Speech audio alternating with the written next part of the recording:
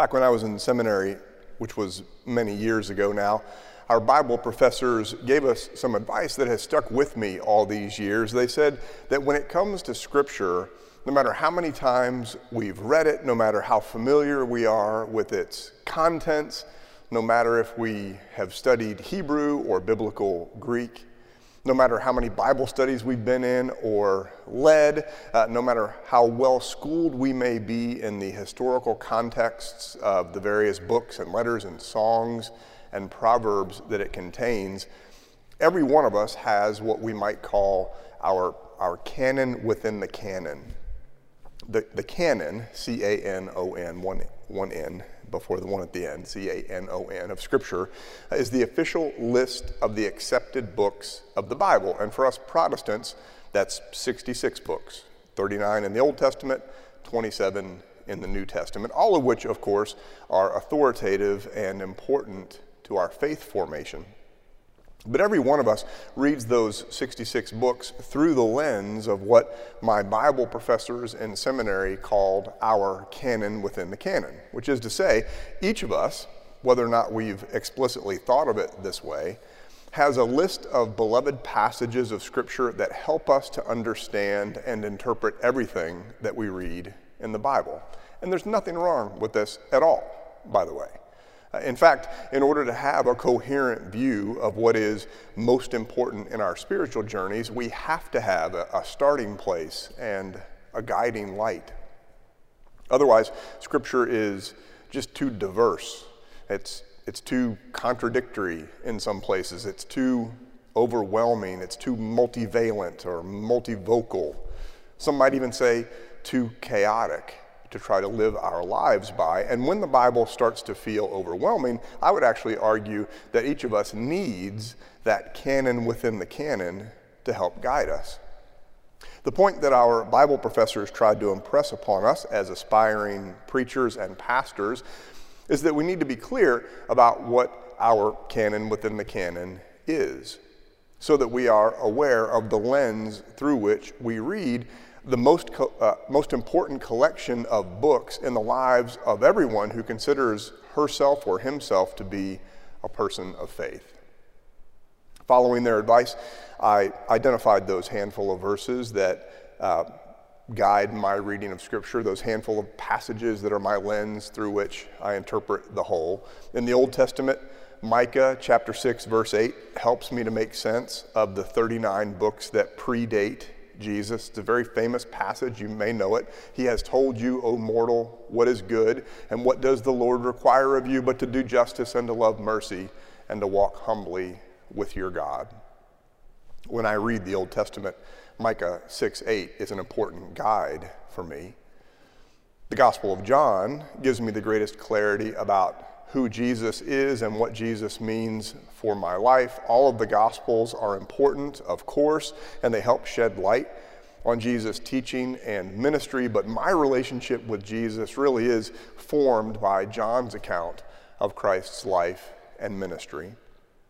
And while all of the letters of Paul are essential in some way to the foundation of Christian theology, it is his letter to the Philippians that I find myself returning to again and again. There are several verses from this letter that I've committed to memory, verses that encourage and nurture me on my own spiritual journey. And so this week and next, we've got a little mini sermon series from Philippians, beginning today in the first chapter. This is Philippians chapter 1, verses 3 through 11. Listen, friends, for the word of God as it is proclaimed by God's servant, the Apostle Paul. I thank my God every time I remember you, constantly praying with joy in every one of my prayers for all of you, because of your sharing in the gospel from the first day until now. I am confident of this, that the one who began a good work among you will bring it to completion by the day of Jesus Christ. It is right for me to think this way about all of you because you hold me in your heart. For all of you share in God's grace with me, both in my imprisonment and in the defense and confirmation of the gospel. For God is my witness, how I long for all of you with the compassion of Christ Jesus. And this is my prayer, that your love may overflow more and more with knowledge and full insight, to help you determine what is best, so that in the day of Christ you may be pure and blameless, having produced the harvest of righteousness that comes through Jesus Christ for the glory and praise of God. This is the word of God for the people of God. Thanks be to God. So you may know this already. Paul's approach to evangelism was to go to a new town and plant a church. And after he was there for a while, he would identify potential leaders. And then at some point, he would turn over the leadership of that church to these folks that he had identified. And then he would go on to the next town. He would continue to preach the gospel while maintaining relationships with his previous stops through letters. His correspondence with these churches that he had previously planted ended up becoming part of the New Testament canon. These letters, in most cases, address specific practical issues in that particular congregation, and in every case, Paul offers theology that would end up becoming part of the foundation of the Christian faith. Because you see, Paul's letters predate the writing of the Gospels by decades.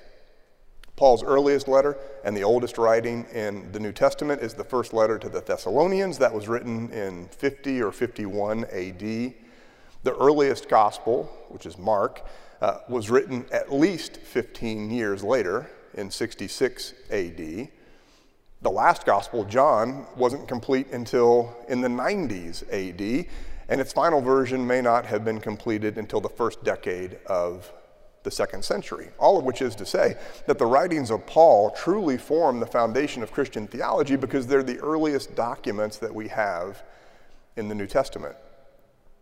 Now, if we were in a Bible study right now, I'd point out that 13 of the 27 books of the New Testament are letters that are attributed to Paul. But the scholarly consensus at this point is that he actually wrote 7 of those letters. The rest were written in his name by later students of his, which was a common practice in the ancient world. In case you're wondering, the 7 letters that were actually written by Paul are, in canonical order, Romans, 1st and 2nd Corinthians, Galatians, Philippians, 1st Thessalonians, and Philemon. The rest are what scholars call Deutero-Pauline. They're still authoritative, of course, because they're in the Bible. They're just not written by Paul. Since we're not in a Bible study at the moment, I'll leave it at that for now. Now, I love Paul, and I consider my theology to be very Pauline, but if you have spent very much time with those 7 authentic letters, you know that he's not always easy to get along with. He can be a bit bossy, like when he tells Philemon that he needs to free his runaway slave Onesimus for the sake of Christ. He can be a bit hot-tempered, which is very clear when you read Galatians in the original Greek. The translations into English tend to tone down his sometimes salty language. He can be direct, as he is with the Corinthians, who, in his defense, seem to be kind of a hot mess. He can be a bit presumptuous, like in his masterpiece letter to the Romans, which is written to a church that he's never even visited before, giving advice to a bunch of Christians he's never met. And he's always super opinionated, which I'm sure is part of the reason that I find him so endearing. It's because I can relate. But in his letter to the Philippians, we get a glimpse, I think, into the heart and soul of a pastor who loves the church, despite its imperfections and challenges. Paul had planted the church at Philippi in the year 50 or 51 AD, right around the same time he wrote the first letter to the Thessalonians. Philippi was a major Roman city, and this was the first church that Paul planted in Europe. And we read that he is writing from prison, the location of which is unknown because he does not specify. And he's writing sometime in the late 50s or the early 60s, which means that the church at Philippi had been in existence for perhaps as much as a decade at the time of the writing of this letter. And it's clear from the beginning that Paul feels a great deal of affection for them. It's different in tone than some of his other letters. he uses this beautiful phrase, I long for all of you with the compassion of Jesus Christ. And we're going to come back to that word in a little bit. I long for all of you with the compassion of Jesus Christ. He actually says Christ Jesus. And then he says, this is my prayer, that your love may overflow more and more. And then a little later in that chapter, he uses a phrase that's become kind of a mantra for me, one of those canon within the canon verses that guides my own spiritual journey. So we'll jump down to verse 27 and read that now. Only live your life in a manner worthy of the gospel of Christ, so that whether I come and see you or am absent and hear about you, I will know that you are standing firm in one spirit, striving side by side with one mind for the faith of the gospel. Live your life in a manner worthy of the gospel of Christ. Amen. To say that I am a creature of habit would be a gross understatement. For as long as I've been a pastor, I've had a very structured daily prayer routine. I've got an app on my phone called Prayer Notes, which I would recommend. It's a good app with prayer requests that are broken down by category. And one of my prayers every day is inspired by our passage this morning, and specifically that verse we just read. Every day I lift up gratitude, thanking God for calling me to ordained ministry, thanking God for sending our family here to Christ United. And in that same petition, I pray that I might live my life that day in a manner worthy of the gospel. Not because I feel like I have to earn the grace of God. That would be impossible, first of all. And second of all, if I had to, it wouldn't be grace. That's the whole point of grace. But rather, it's because I say that prayer because in response to God's grace, I want to live my life in this community to reflect God's will for our life together. I want to live my life today in a way that honors what God desires for the community of faith, specifically in this place. I long for all of you with the compassion of Christ Jesus, Paul writes. This is my prayer, that your love may overflow more and more. That's what it looks like to live our lives in a manner worthy of the gospel of Christ, standing firm in one spirit, striving side by side with one mind for the faith of the gospel. In a congregation as large as ours, there are lots of differences among us, right? Differences of age and gender, of course, differences of background and socioeconomics, differences of ethnicity and differences of life stage, differences of political perspective, and probably to a lesser extent, theological perspective, differences of opinion on just about any subject you can think of. But we all share our common identity in Christ, which transcends whatever differences there are among us. And here, there's a detail in Philippians that we just miss in translation. The NRSV says, the version I read, the New Revised Standard Version says, I long for all of you with the compassion of Christ Jesus. But instead of compassion, the Greek word that Paul uses there is the word for our inmost self, like our innards.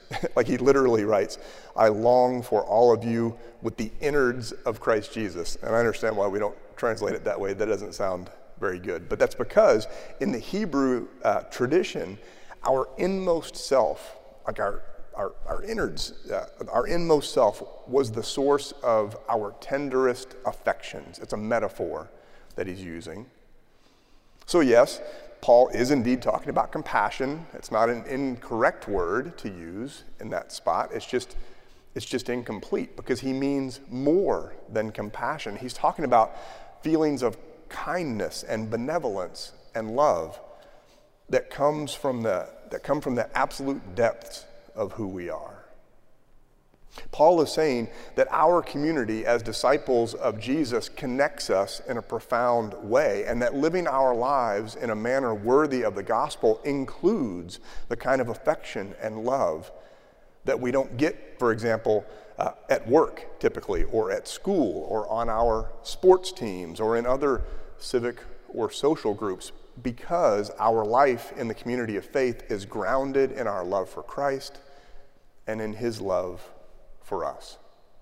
It makes it fundamentally different than the connections we have anyplace else. And you know, I think that on Sunday, March 8th, 2020, it was easy for us to take that connection for granted. I know I did, and I've been living and working in the church for a long time. But then the next Sunday, March 15th, 2020, when we could not physically gather in community, we began to learn and be reminded of how important that connection is. Over the past 16 months, we've all yearned for that connection that we used to take for granted, for that compassion in the deepest sense that Paul originally intended it. And now that things are returning to pre-COVID normal, I think we're all acutely aware of just how much that profound sense of community means to every one of us. Over the past few months, literally every Sunday here in church, we see here on campus people who are coming back for the first time since March 8th, 2020. And without fail, the sense of joy and connection is obvious, along with expressions of gratitude for that love and kindness and affection that is ours in a unique way as part of a community of faith. For those who have only been able to connect online since the pandemic began, there certainly is a sense of community. There's no doubt about that. But being in fellowship in person with the community of faith is something else entirely. Paul was writing to the Philippians from the isolation of prison, thanking God for what the community of faith gives each one of us. As we return from a different kind of isolation, we too give thanks to God for the community, the compassion, the connection, the kindness, the affection that we find in this place. I long for all of you with the compassion of Christ Jesus, Paul writes. This is my prayer, that your love may overflow more and more. That's what it looks like to live our lives in a manner worthy of the gospel of Christ. May it be so. Amen.